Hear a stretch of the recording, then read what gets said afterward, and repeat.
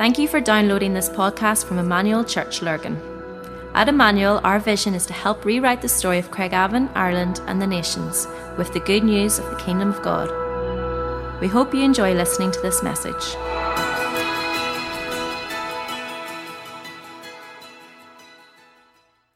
We are excited to be able to come into your homes on this Pentecost Sunday 2020.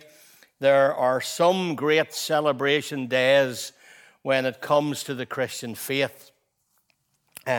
Christmas, for instance, when we celebrate Jesus' birth, his coming to planet Earth. Easter, where we focus on Good Friday, on Jesus' death, and Easter Sunday, his glorious resurrection. But Pentecost, probably the least celebrated day, and yet it enables us by faith to know the birth, the death, the resurrection, and the ascension of Jesus Christ that are for us.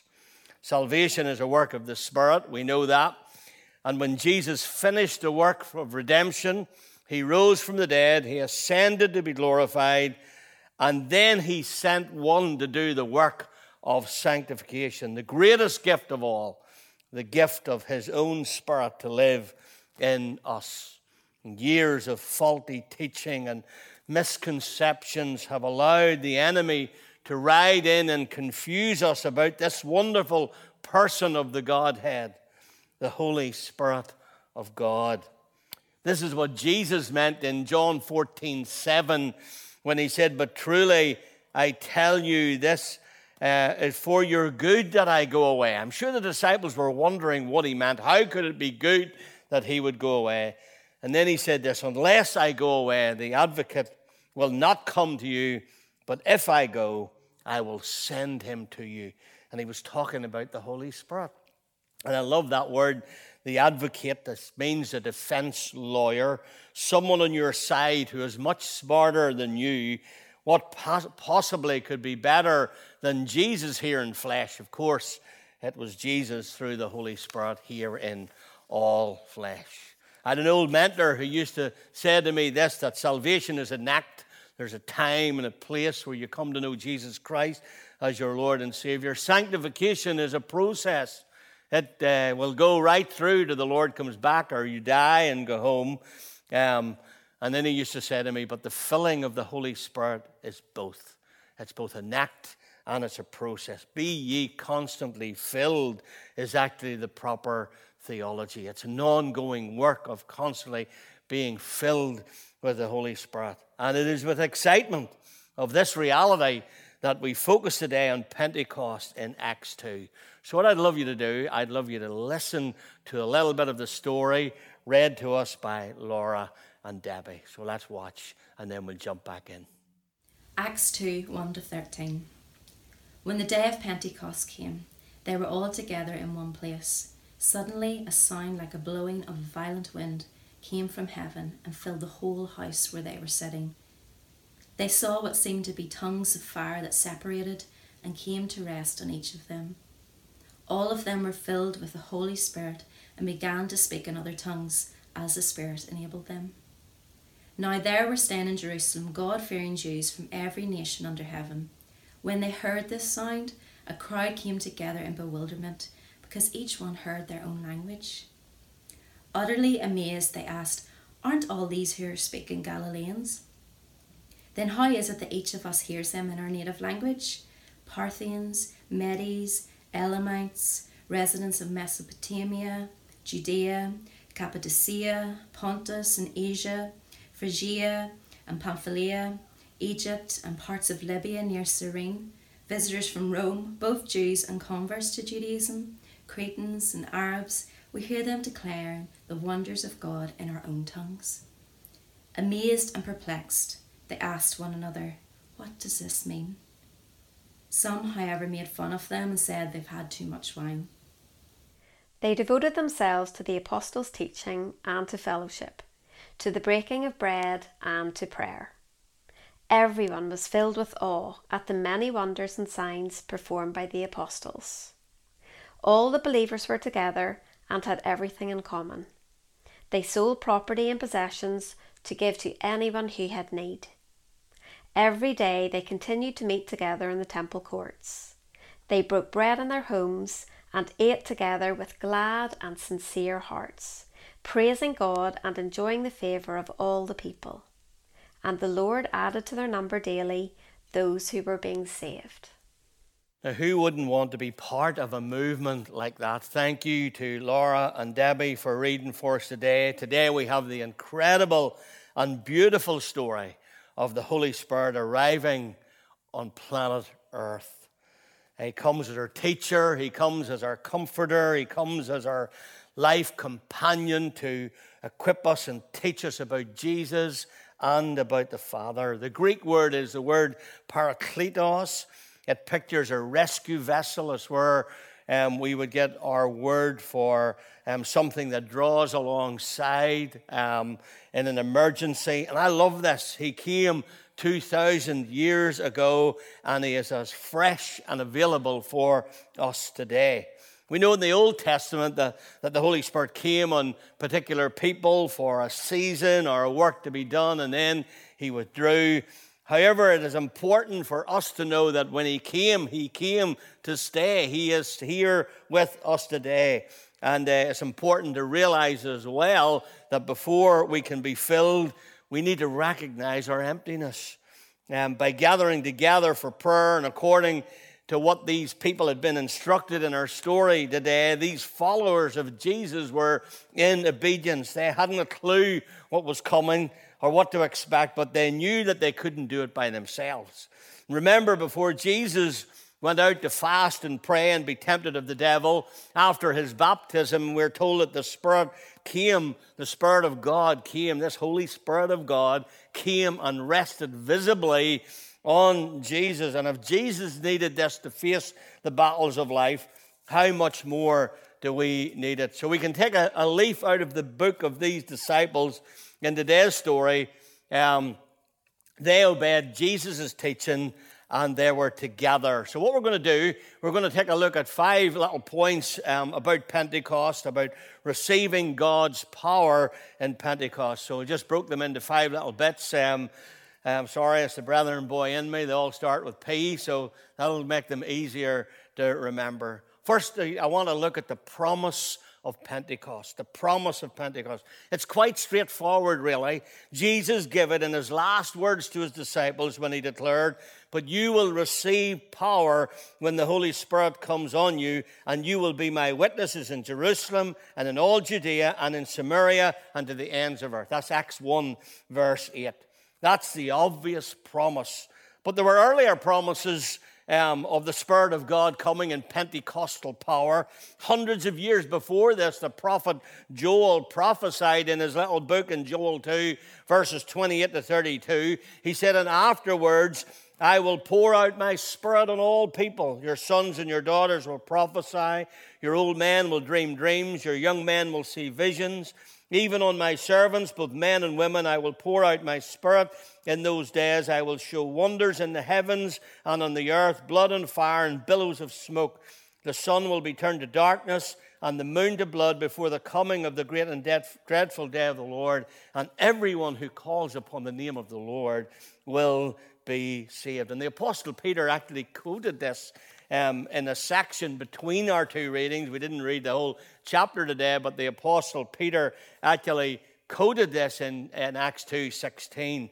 And so what he's actually saying, he's saying that the thing about this is that for you and I who have repented of our sin and put our trust in Jesus Christ alone for salvation, are promised God's Pentecostal power, this same power. This is not a divine energy that's restricted to some movements or denominations or that go by the label of charismatic or Pentecostal. How sad it is if we relegate to others that divine energy that God wills for all, every one of us. So we've got the promise of Pentecost. Second one, we've got the people at Pentecost. Let's look at these people.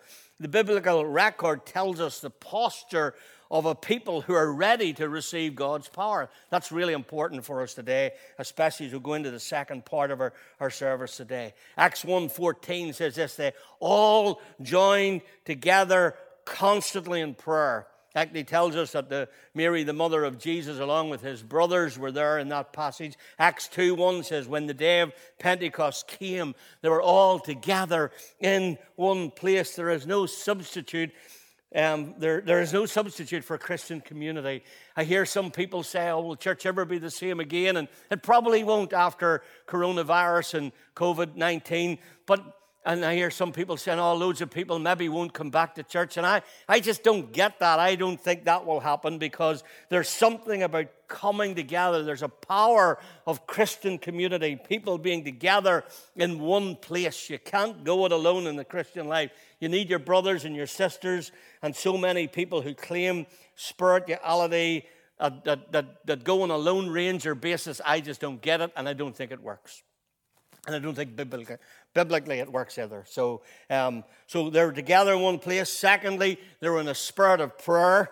We need time alone in prayer. We need time together in prayer. We've been meeting every other week in our Zoom calls together, 80, 90 people, our homes together to pray. We need to be open in our hearts to God, allowing God to capture our attention. We need to take seriously what the Scriptures have to say. This was the posture of these people. I'm fascinated that during these days between the ascension of Jesus and Pentecost, that a group of 120 close followers of Jesus heard the Scriptures taught. If you look at Acts 1:15, you'll see in those days Peter stood up among the brothers, a company of persons of about 120, and he preached to them from the Old Testament teachings. It's a posture of people being receptive to God's teachings.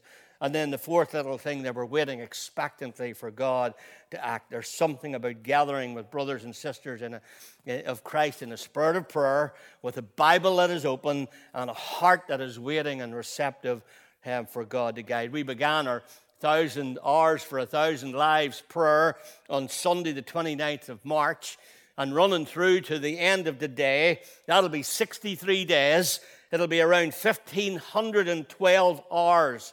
All right? So there's something about expecting God to move today. There's an expectancy that God will move in your homes today, and that's our purpose and that's our heart. So we've got the promise of Pentecost. We've got the people at Pentecost.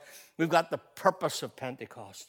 There were three great Jewish festivals to which every male Jew who lived within 20 miles of Jerusalem were legally bound to come. There were Passover, Pentecost, and the Feast of Tabernacles. Now, the name Pentecost means 50th. And the other name for Pentecost was the Feast of Weeks. It was so called because it fell on the 50th day. So after a week of weeks, which was 7 weeks, having 7 days, after Passover, you had this Pentecost. Passover fell in the middle of April. Therefore, Pentecost fell about the beginning of June, and by that time the traveling conditions were at their best. The rainy seasons were over, and some scholars say that there may well have been more people in Jerusalem at Pentecost than there were at Passover. No work was to be done on that day. It was a festive holiday. The streets were filled with people, and Luke paints the picture for us in our reading from Laura and Debbie today, this little bit at the start. Suddenly, a sound like the blowing of a violent wind came from heaven and filled the whole house where they were sitting. And they saw what seemed to be tongues of fire that separated and came to rest on each of them. And all of them were filled with the Holy Spirit, and they began to speak in other tongues as the Spirit enabled them. And I love this because like this is Dr. Luke. He's an educated man, and this is his language. He's saying it's a sound like the blowing of a violent wind. He's saying it's tongues that seem to be like fire. It's the only way he can describe this. He goes on to describe how they were staying in Jerusalem, God-fearing Jews from every nation who heard the sound and came and gathered in bewilderment, each hearing the disciples speak in their own language, all the dialects, all different people hearing in their own tongue. Some were deeply perplexed, wanting to know, what does this mean? Others made fun to learn they've too much wine, they're drunk. The Hebrew word for spirit and wind is the word ruach. I love this word. When I lived in Lilburn Hall, Our home used to be called Ruach, the holy wind of God. The wind had been an emblem of the Spirit for the Hebrew people throughout generations. The wind of God was present at the creation, moving upon the face of the deep. This was the wind of the Spirit of which Ezekiel spoke of in the valley of dry bones when he was talking about a dejected, defeated people that would be brought back to life. Jesus used the image of the wind of the Spirit when he was describing to Nicodemus what it meant to be born again by the Spirit of God in John 3. And here it is in the upper room. This wind was blowing, rushing about like an irresistible force. And perhaps Nicodemus was I'm sure he was among those who heard and saw this undeniable evidence of something happening. It was visible. They could hear it. It was powerful. There was a new thought. There was new energy. There was new vitality. There was new creativity. There was new emotion coming to life in this moment of this infilling of the Holy Spirit as it hits planet Earth. God was bringing life to his people individually and corporately. He was birthing his church. Not only was wind part of the picture, the text saw what seemed to be like tongues of fire that came and separated. You can just imagine this whole scene. And when we're open to the fullness and the power of the Holy Spirit, allowing the wind to propel us, allowing the fire to purify us, and his endowment of communication capabilities to help us convey the gospel of his truth and our experience of our relationship with him to others. Because that's what happened here. Peter, an uneducated fisherman, preaches, and the power of proclamation comes upon him because he's just been filled with the Holy Spirit. And he preaches, and 3,000 people bow their knee and give their life to Jesus and actually get baptized at the same time. You see, the danger, my friends, of organized Christianity today is that it can just become powerless. And there is nothing more boring than empty theological words. Paul, when he writes his second letter to Corinth in 3:6, he reminds us the letter kills, but the Spirit gives life. There is something about this Spirit. There's nothing more life-sapping than dry institutional religion that simply just becomes a head trip or a business. Jesus said, I've come that you might have life and you might have it to the full. He wasn't talking about dull, boring stuff. He was talking about life abundant and full and rich. We've got the promise of Pentecost. We've got the people of Pentecost. We've got the purpose of Pentecost. Let's take a minute or two and look at the power of Pentecost. Let's never shift our focus from the power of the Holy Spirit in present-day church. Revelation, you see, was never given to make us smart. It was always given to give us more power. You ask, does a person not receive the Holy Spirit when they receive Christ as Savior and Lord? Of course they do. But there is a lifetime and probably an eternity of exploring that probably those two, time and eternity, will not reveal all the facets of the Trinity. I was staying at my sister-in-law's house in Exmouth, Arlene, who's Lorraine's sister, and she had a gas boiler for heating the water. And I noticed there was a little pilot light just thinner than my finger was lit all the time. This little pilot light just stayed lit all the time. And I could see it day and night, this little light would go. And one of the times I was walking past the boiler, somebody turned the hot water tap on in the bathroom. And I don't know why you've ever had that experience, but as soon as that hot water tap went into action, this pilot light lit a flame that just went boom. And the power of that boiler exploded into action, giving hot water.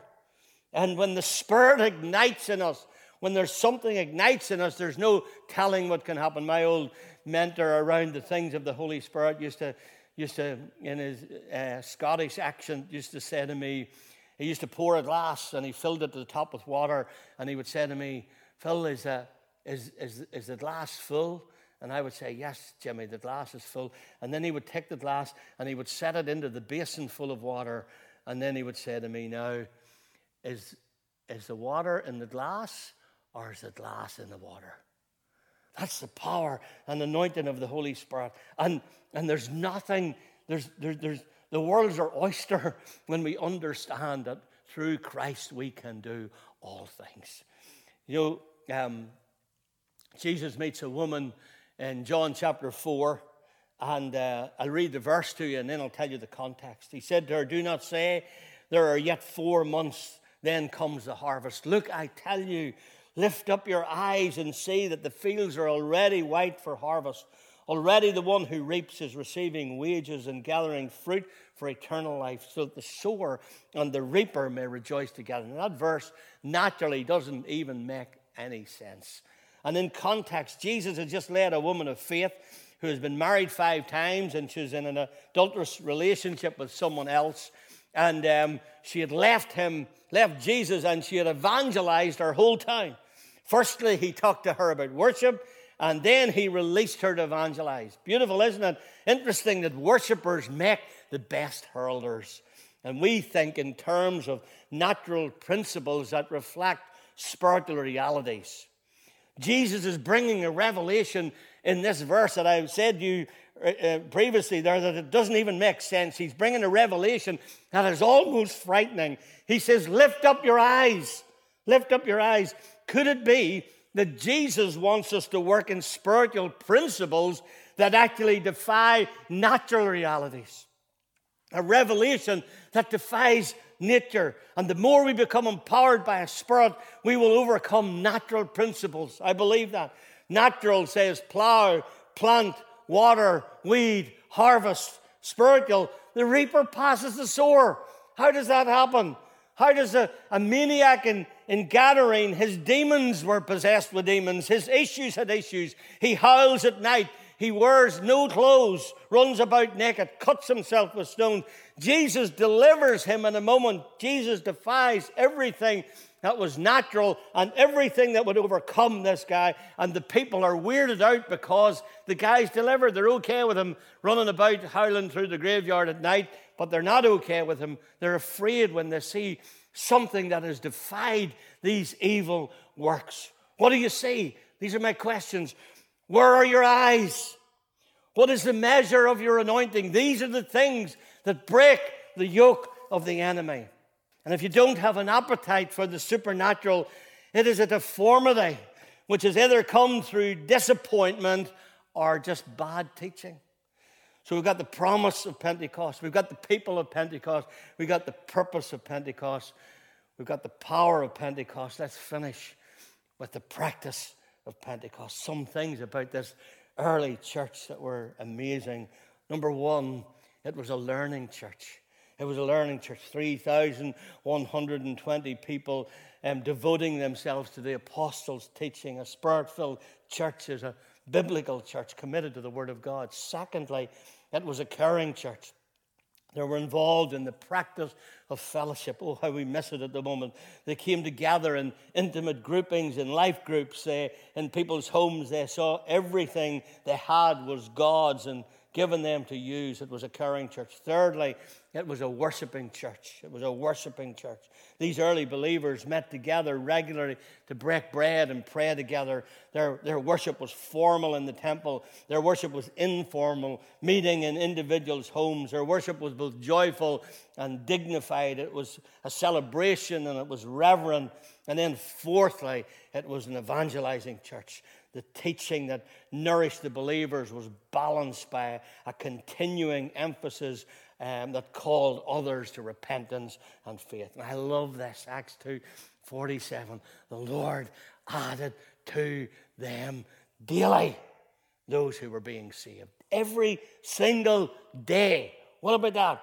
Evangelism is central to our work. You and I are called to share our faith individually and corporately. And so this morning, as we conclude this, there is something so powerful as we have fasted and prayed for the last 63 days to see a move of God in Pentecost, to see something happen in your home today, that you in your home become the conductor of the power and anointing of the Spirit over your kids in your home, whether far or near. So this morning, what we're going to do, we just love to release the Spirit of God to do His amazing work. Now I'm going to pray, and I'm purposely not going to say too much after that because I'd love you to stay tuned with us for a time of response and encounter and releasing some prophetic words. And during that time, Al will pray a prayer of impartation on behalf of our leadership, and we're trusting that the Spirit will come again on our lives, our families and homes. So across Lurgan and Portadown, Karen, Shalom today. That's why we just did one service today. We don't want just to be hearers of the word. We want to be doers also. And we believe that there's an opportunity for all of us to receive a fresh touch of the Spirit today. So stay tuned. Dossie will be leading us in worship, and Al will come and guide you through the next 45 minutes or so. So let's pray. Father, thank you for the power and the anointing of your Holy Spirit. Thank you for the story in the Acts of the Apostles that reminds us of the suddenly, that day when the Holy Spirit arrived to stay. Thank you for that. And thank you that we have access to this. Thank you that this Spirit can come and live and move and have its being in us. And so, God, we become receivers of that promise today and say, would you come and would you fill us afresh as we reach out to you over this next short time. In Jesus' mighty name, amen. We hope you enjoyed listening to this podcast. For more information about our church and all that we do, please visit our website at emmanuel-church.co.uk.